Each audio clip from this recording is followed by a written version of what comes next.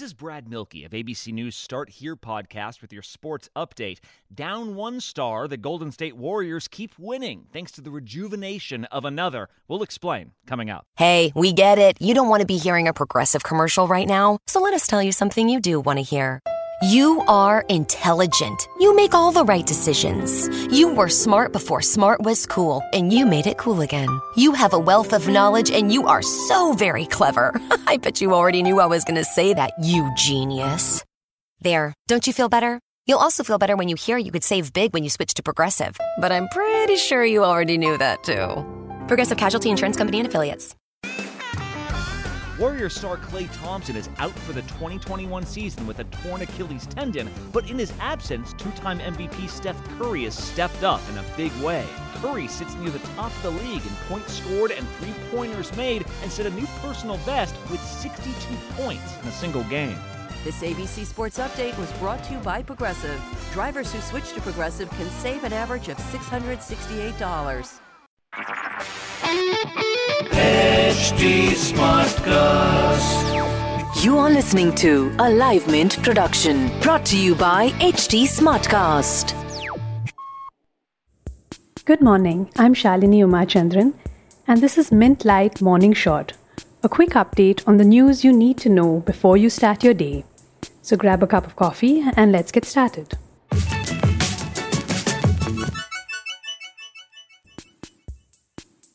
On Wednesday, more than 20,000 new coronavirus cases were reported across India.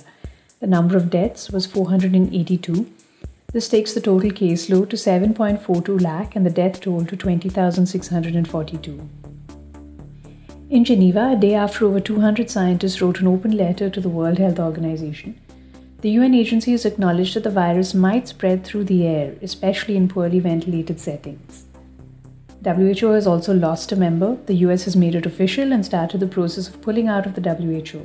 This comes after months of US President Donald Trump criticizing WHO for its handling of the pandemic. The death toll from the boiler blast at NLC India on the 1st of July has risen to 13. The plant has been shut since then for a safety audit. The incident took place last week during a maintenance check, just 2 months after 5 people were killed in an accident at the same power station.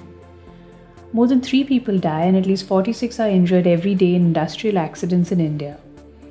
This is according to government data for 3 years ended 2016.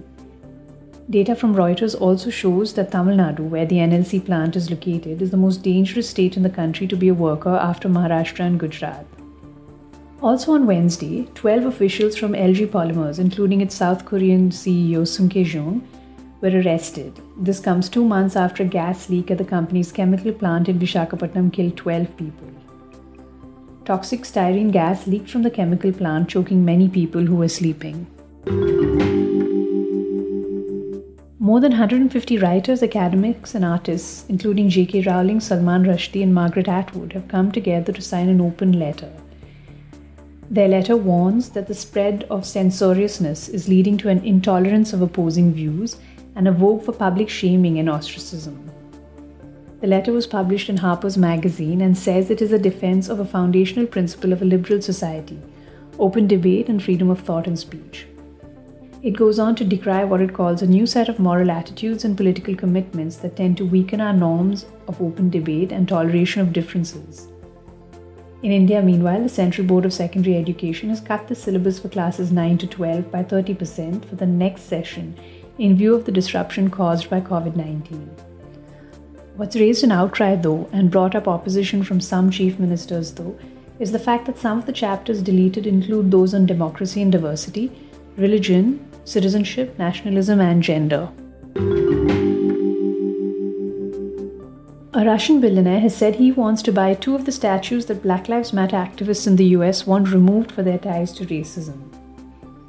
The Art Rosset Foundation is run by transportation entrepreneur Andrei Filatov, and it collects and preserves Soviet-era art. The foundation has said that 2 of the statues in New York and Alaska, one of Theodore Roosevelt and one of Alexander Baranov, are of people who had a positive influence on Russia. The foundation plans to install the statues in St. Petersburg to preserve cultural and historical heritage. The Roosevelt statue is under fire for its depiction of a Native American man and a black man at the feet of the former US president. New York City has said the statue will be taken down.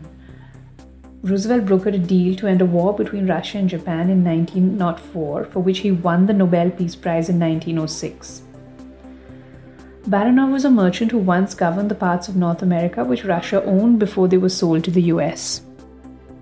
You were listening to Mint Light Morning Shot with Shalini Umachandran. You can reach out to me on Twitter at ShaliniMB or on Facebook and Instagram at HT Smartcast. To listen to more such podcasts, do log on to htsmartcast.com.